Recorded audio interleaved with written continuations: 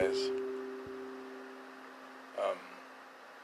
My name is Chris, and if you guys listened to my last podcast, you guys know me a little bit and what I have. Right now, I am going through an episode, and I figured why not record it because, this is what I promised that I said I would do on the podcast. So, right now, I'm feeling scared. I'm feeling worried. And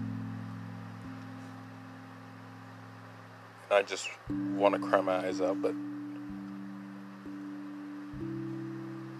I don't want to, because I know if I start crying, I will keep crying and not stop, and I don't want that. My heart is heavy right now for some reason.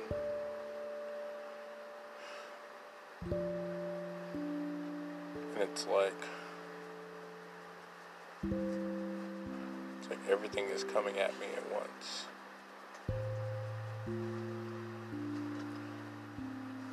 And I have no idea how to control it or what to do.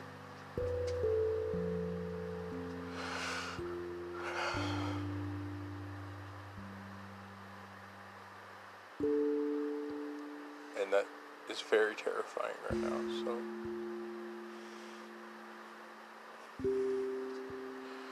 all I want to do right now is just curl up and hide and not come out of my room right now. And